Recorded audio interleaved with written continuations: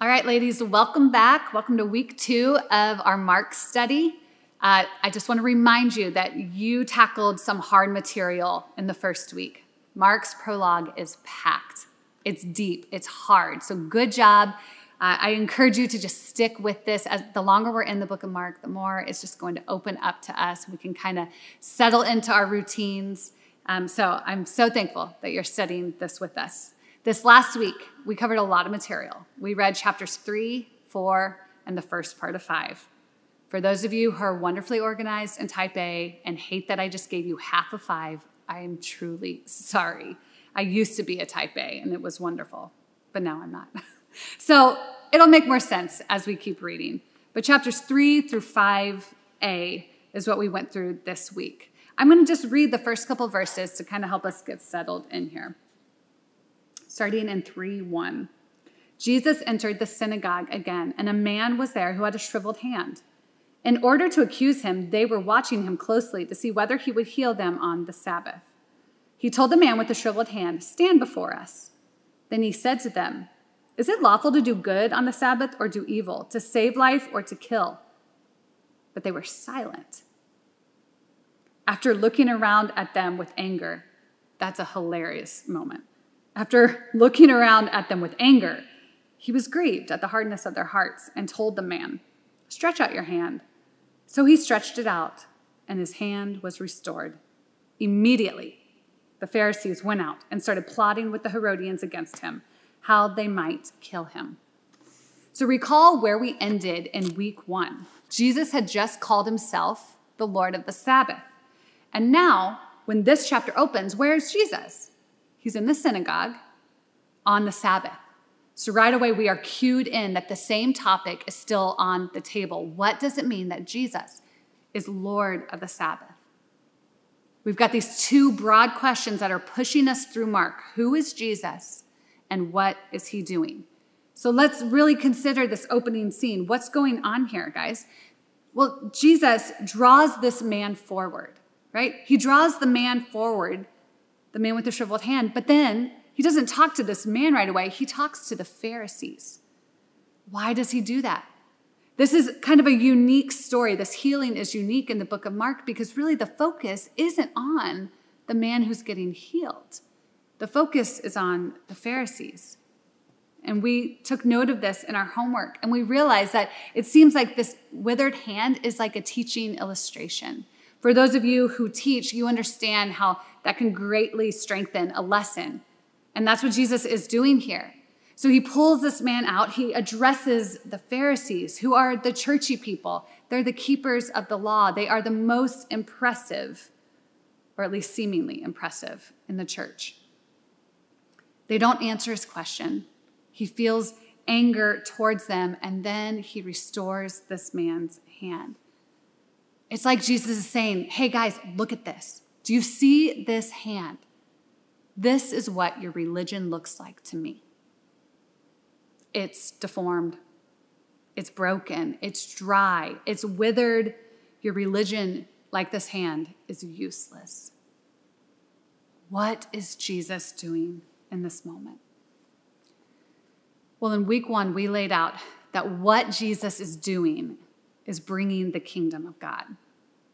And that's where we all kind of, look out past each other, nod as if we understand what that means. Or maybe we go, but really, we're faking it, right? To hear that, okay, maybe just for me, to hear that, oh, Jesus is bringing the kingdom of God. That's when I do one of those fake nods. Like I get it, or like it actually really moves me, because honestly, that phrase kind of stays up in the clouds for me. Jesus is bringing the kingdom of God. But we can't let it stay there. So what I want us to do is to slow down and make this idea of Jesus ushering in the kingdom of God, to make it applicable to us, to make it a little bit more concrete or objective. Okay, so let's talk about this. What does that really mean? Well, first of all, what I saw in our text this week is that Jesus is abolishing religion. He's doing away with religion. So what's the problem that Jesus is addressing in chapter 3? Was it the hand? Was it the most obvious problem, this deformed hand? No. Jesus is saying this isn't the biggest problem. It's the religion of the Pharisees and of the law keepers. It's the whole system of religion. He says, I'm coming to do away with it. Again, ladies, that's ironic because where is he? He's in the synagogue and it's on Sabbath, two very religious phrases. He's not saying, I'm coming to do away with the Romans, your enemies, or I'm coming to do away with taxes or even sickness or ailments. And the Pharisees seem to understand what's going on here.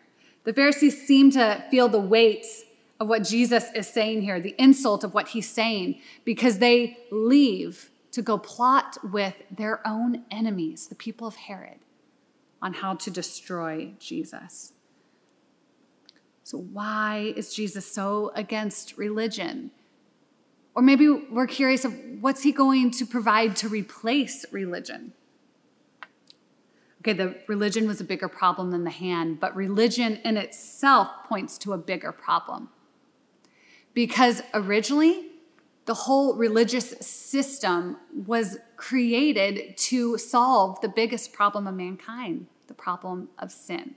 Let's march this out. Let's make sure it's really clear to us. So go back to Genesis, of course, and think about the original sin of Adam and Eve when they chose to rebel and rival God rather than reflect him and represent him. In that moment, there was a fracture. There was a break in God's relationship with man. There could no longer be this perfect intimacy and this perfect union and communion. There was a fracture. But God, in his mercy, built a system that would still allow God's people to be God's people. It would still allow Israel to worship God. He created a system through sacrifices, temples, and priests that would allow the people to worship him.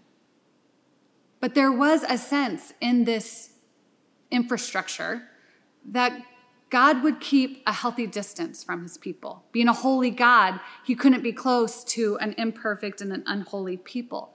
So he did come to earth, but he stayed atop mountains like Mount Sinai. He did come to his people, but he would stay in the back room of the temple and of the tabernacle. So why would Jesus want to do away with this? Why is Jesus going to replace this? It's because their systems took over. Sin polluted this religious system, and legalism took over, and law-keeping muted out the heart of the system. It became heavy and burdensome. It became hollow and meaningless for the people. And that was the reality in Jesus' day. That's what he is addressing when he takes the Pharisees on inside the synagogue. The system that was going to allow the people to draw close to God was actually keeping them away. I mean, even if you think of this man with the withered hand, so often in the New Testament times, if somebody had a deformity or an ailment or a sickness, they were made to think from the church people that it was their fault, that God was punishing them, that they were cursed and unacceptable to God. Jesus was abolishing religion. What difference does this make for us today? Is this actually going to affect how we live? I had to spend a good amount of time on this. I just had to sit and meditate on this idea of, is there still religion in my life? If Jesus did away with it 2,000 years ago, have I picked it back up in some ways? Why would I do that? Have I allowed it to creep back in and kind of eclipse my relationship with Jesus? What does that look like in our lives? What does it look like for a woman in 2020 to pick back up the religion that Jesus came to replace? Do we have systems or routines or ways of thinking that actually keep us at like this comfortable distance from God, where he doesn't get too close to us and take over too much of our life? Are we maybe busy working for God rather than enjoying him? Ladies, there is a couple times in my life where the infrastructure of church has been taken away from me And to be honest with you, I struggle. It's like when church and its routines and even sometimes the disciplines of Christianity get shaken or taken away from me, I don't know how to interact with God. It's like it wipes the legs out from under me and I feel lost and I feel scared. And then in comes the blues or anxiety, worry, or concern. When I see that pattern in my life, I realize that, there are times that I am still relying on religion to make me think that I'm acceptable before God. There's no gospel in that. Well, maybe you're not like me in that way, but maybe another evidence of living with religion is if you live with a lot of pressure.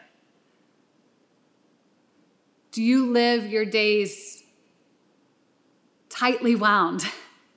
Maybe hot-tempered or quick to emotion or quick to fear. Maybe those are signs that you're living with a lot of pressure and therefore a lot of shame. I think that when we have religion in our life in a way that it's not helpful, we get to this point, and I saw this in a book years ago, but we're going through life and we hit up against something that we didn't see coming or something that scares us or a change, perhaps like quarantine. And there's a fork in the road. And if we're relying on religion, then in that moment of failure or fear, we are taken down a road of humiliation. And humiliation does not come from the gospel. And I can imagine that the man with the withered hand lived there. But when we get to that fork in the road, if we have allowed Jesus to abolish religion and instead give us himself and his nearness instead of humiliation, we find an invitation to humility. Doesn't that sound way better? See, we can allow guilt or shame to drive us to this fork in the road, and then we need to turn away from the high pressure, from condemnation or shame, and take the invitation toward humility.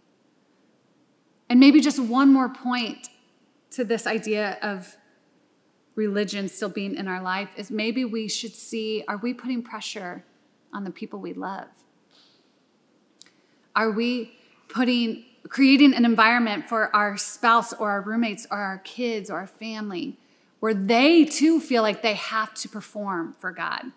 Where they feel like they have to hold it all together on the outside no matter what's going on the inside. I don't want to do that to the people I love.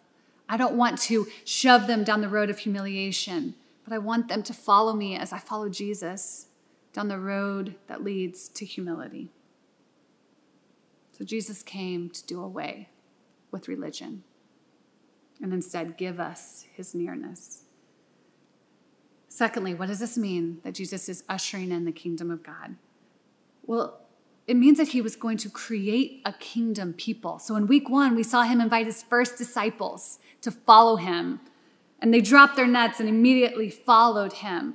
And then we saw it again in our text this week. Starting in verse 13 of chapter 3, it says, Jesus went up the mountain and summoned those he wanted, and they came to him. He appointed 12, whom he also named apostles, meaning the sent out people, to be with him, to send them out to preach, and to have authority to drive out demons. I love this point. Jesus is creating his kingdom people. And bear with me while I again just very quickly take us back into the Old Testament to both Genesis and Exodus. That's where this story reminds me of. So in Genesis, we saw the first kingdom people, Adam and Eve, and God gave them work to do. He said, you're going to be my image bearers. I want you to go with my authority to subdue and to have dominion over this garden and then beyond it. See, there in the Garden of Eden, God was giving his people work to do. He was going to reign through them. They were to take the goodness of Eden and spread it out to the world. But then just one book later in the story of Exodus, again, we see God atop Mount Sinai, atop a mountain, just like we saw in the book of Mark. And he calls Moses up and he gives the people the law. He gives them the 10 commandments. He shows them, this is how you will represent me and reflect me. This is how you will take my kingly reign out into the world. He was building his kingdom people there. And you noticed in your homework this week that the people of God, the Israelites, started with 12 sons who would become the 12 tribes of Israel. And here are the 12 disciples. Okay, but let's not leave it up in the clouds or leave it in Old Testament history. What does it mean for us now? What's the application? Why do we care that Jesus did this with the disciples? I think it's because when we clear out religion, we then have room for purpose. We then have room to live out the purpose that God made us for. And we notice that if God's going to give us a work to do, he's going to provide for us. He says he's going to be with his disciples. And then he gave them his authority. And he gave them his word. Ladies, that's what we need. If we're going to live out our purpose, we need to know and believe that Jesus is with us. And then we need to stand tall, understanding that he has given us his authority as his image bearers, that we can go out and subdue and have dominion in a way that brings him glory. And then we need to cling to his word and preach his word. I often feel like my peers, including myself, especially myself, sometimes feel like the whole talk of purpose and living on mission kind of expired after college ministry. Do you ever feel that way? Like now we're just kind of stuck in our routines, whether it's our jobs or our homes, and just kind of have a lack of excitement or purpose. That's not true. Purpose doesn't expire just because we hit our 30s or 40s or 50s or whatever it is. What encouragement it is to look at the younger ladies, especially those who are in the study with us, and be reminded that we have room to live out our purpose when religion has been abolished by Jesus.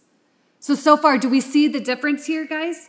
Religion, it makes us march around dutifully, burdened, almost busying ourselves with religious things and exhausting ourselves. Performing for God, performing for each other, hoping that you think I look as impressive as I want to be. But the good news already in this chapter, the good news, the gospel, is that we are freed up not to march, but to run after Jesus, to follow him.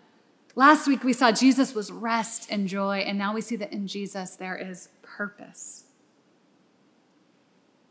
What else does it mean that he's bringing his kingdom? We saw, starting in verse 22, that Jesus came to defeat Satan and evil. Starting in verse 22, it says, the scribes who had come down from Jerusalem said, he is possessed by Beelzebub, and he drives out demons by the rulers of the demons. So Jesus summoned them and spoke to them in parables. How can Satan drive out Satan? If a kingdom is divided against itself, that kingdom cannot stand. And he continues on. So what's going on here, guys, is that the leaders, whether it's the Pharisees or the scribes, they see Jesus's authority. And we're going to see it throughout the whole book. And it confused them. They don't understand, where could this authority possibly come from? And so in their hardened hearts, they say, well, this authority must come from Satan. But this doesn't make sense. And Jesus is going to clear it up right away. He makes it clear, no, I came to defeat Satan, not to work for him. And in our homework, we saw that Jesus showed this right away when he allowed himself to be driven out into the wilderness and for 40 days to fight against Satan. You know, he kind of just kicked Satan's butt in that scene, hinting at what he would do on a much bigger scale soon. Jesus says, I'm here to defeat Satan. I will bind him and I will plunder his house. What that means is that he is going to tie him up, so to speak. Jesus was going to take back his place, meaning earth, and his people with his power. There's our definition of kingdom of God from last week. Jesus was going to take back his place that he ruled and his people with his power. And then I love it.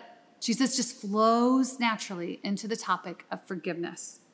He talks about how there's this connection between forgiveness and Satan being bound. Forgiveness is made available because Jesus binds Satan. See, when we get rid of religion and we are living as disciples of Christ, we live with forgiveness from him. Religion brings in guilt, shame, condemnation. The good news is that we have forgiveness from him. We need to tune our ear to hear that forgiveness, to ask for that, and mute out the condemnation of the enemy. And God's forgiveness is liberal. This topic here about the unforgivable sin, it often trips us up and we freak out about that, so afraid that we've committed that sin. Listen, if you're freaking out about it, then you haven't committed that sin. Jesus brings up one sin that is an eternal sin, and the rest are forgivable. We should turn our focus there at how vast his forgiveness and his mercy are for us.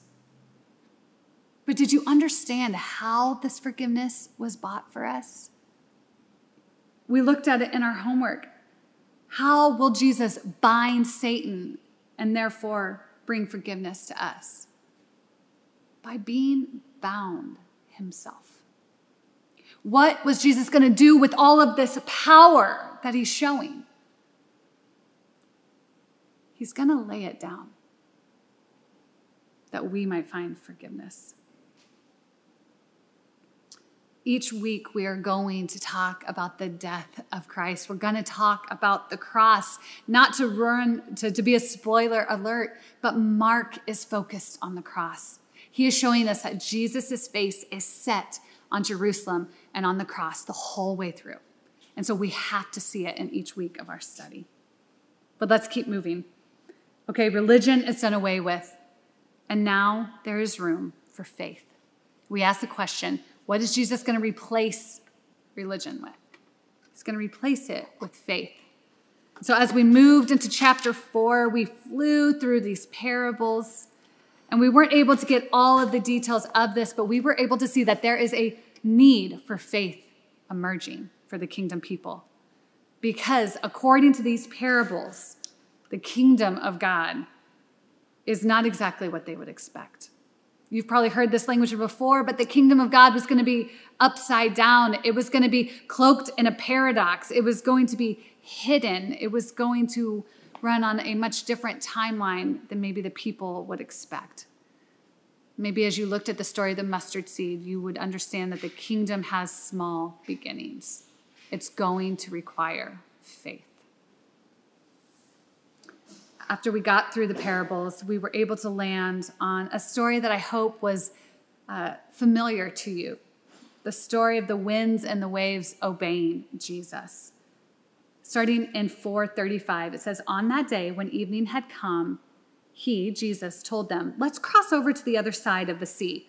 There's a map in the back of your studies, by the way, ladies. And if you want to try and map out everywhere Jesus goes, I think that would be really effective. See if you can catch how many times he's crossing the seas. So here he is. He's like, let's cross over to the other side of the sea. So they left the crowd and took him along since he was in the boat. Seems to make sense. And the other boats were with him. And a great windstorm arose, and the waves were breaking over the boat so that the boat was already being swamped. He, Jesus, was in the stern, sleeping on the cushion. And we know what a stern is, right? Because we watched Titanic in 2001 or something. I don't know, but he's in the stern. So that must be where the cushion is, because he's sleeping on the cushion. And so they woke him up and they said to him, "Teacher, don't you care that we're going to die?"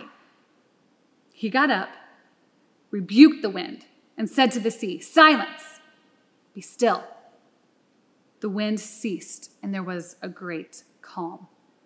Then he said to them, "Why are you so afraid? Do you still have no faith?" And they were terrified and asked one another, "Who then is this? Even the wind and the sea obey him." There's so much in this short little story. We see the authority of Jesus, obviously, that even the wind and the waves obey him. But we spent an entire day comparing this story with the story of Jonah. I hope that you enjoyed that as much as me, especially those of you who did the study of Jonah with us a couple of years ago. But what was the point of that?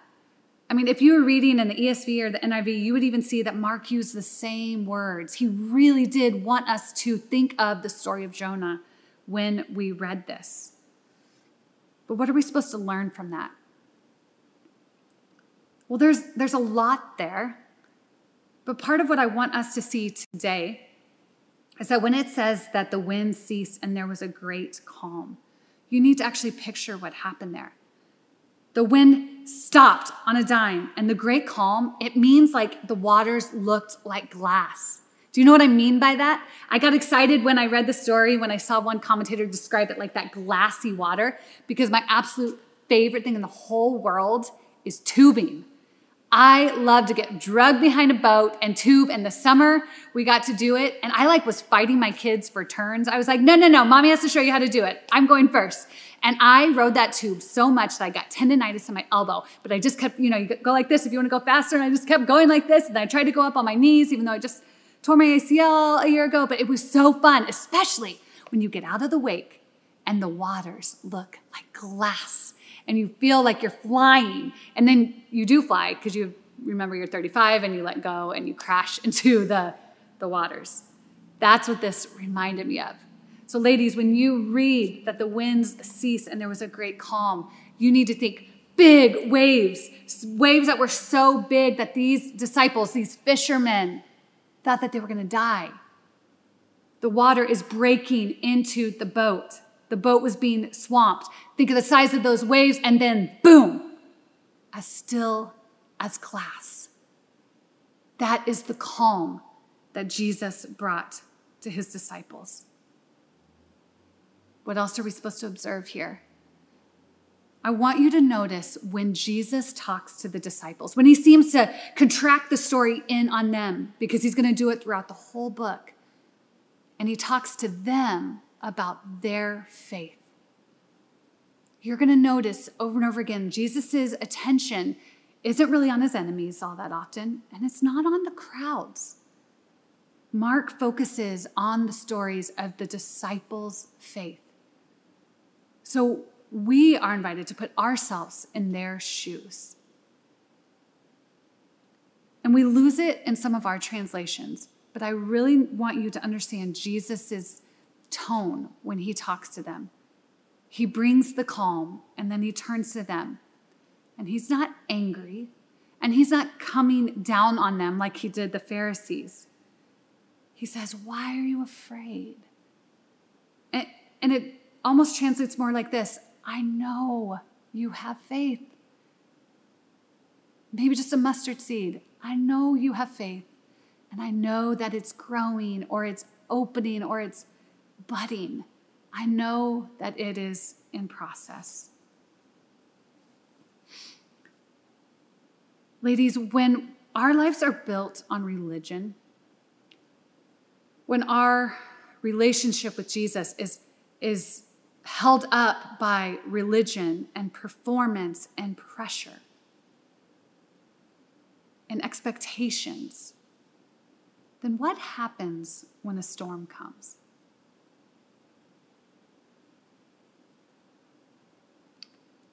When you think you know how God should be leading your life, when you think you know how Jesus should rule as king, or you think that your relationship with God is built on your good behavior,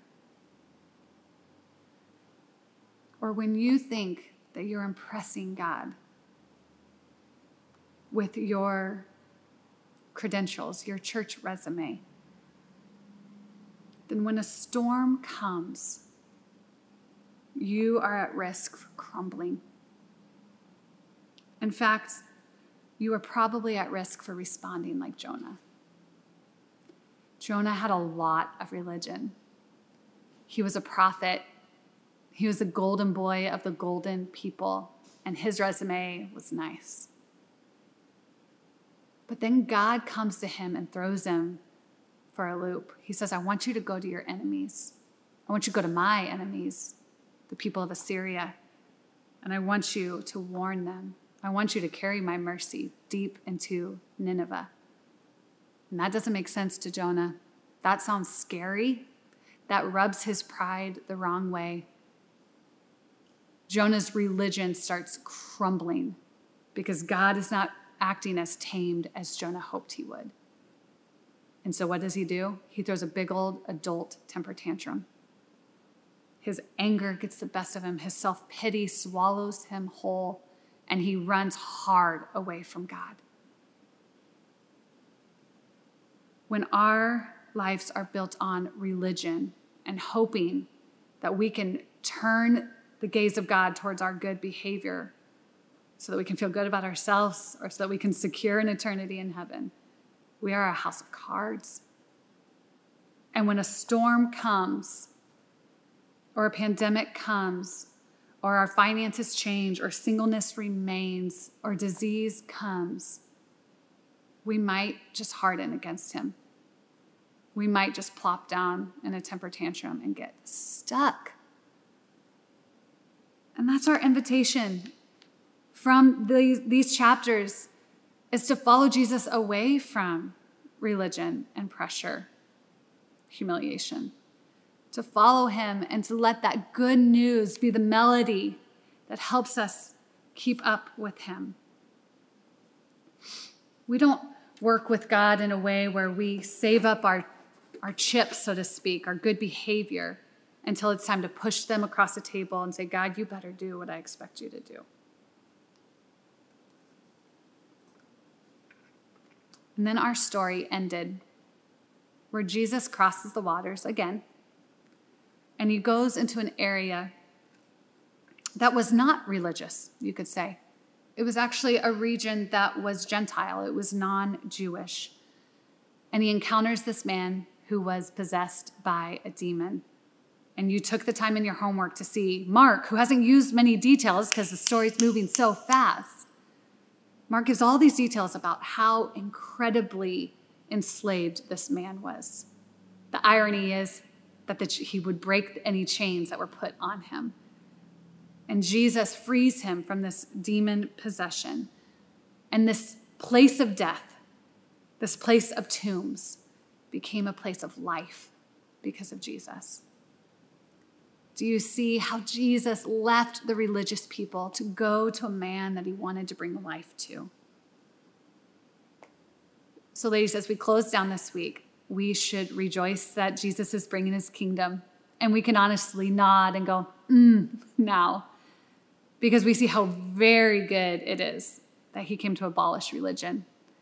We see that we have purpose. And we see that he came to defeat Satan. Keep looking for everything that Jesus does on a small scale in the Gospels. He's going to do on a much bigger scale, a cosmic scale. See, Jesus restored that man's hand. He didn't just fix it, he restored it. And we can nod and say, Jesus came to restore Eden. See, when Jesus came and ushered in the kingdom, what he was doing was he was bringing in the nearness of God. And I've heard it said that our greatest need and our greatest desire is the nearness of God. And Jesus provided just that.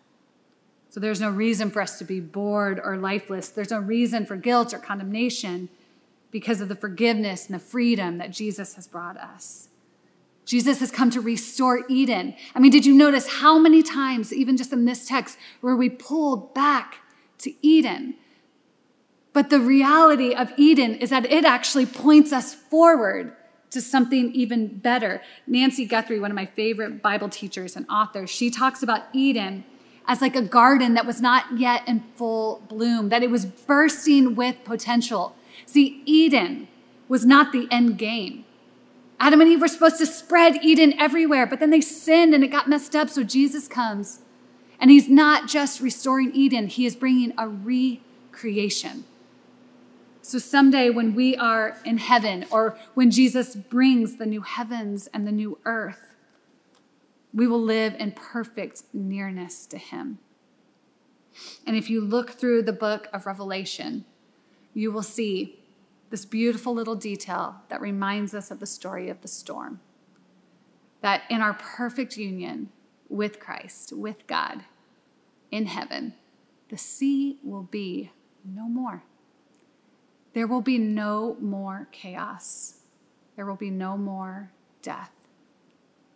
Satan will be completely defeated, and we will live forever as the image bearers and the worshipers of the one true God. That is our really, really good news for week 2. Let's pray.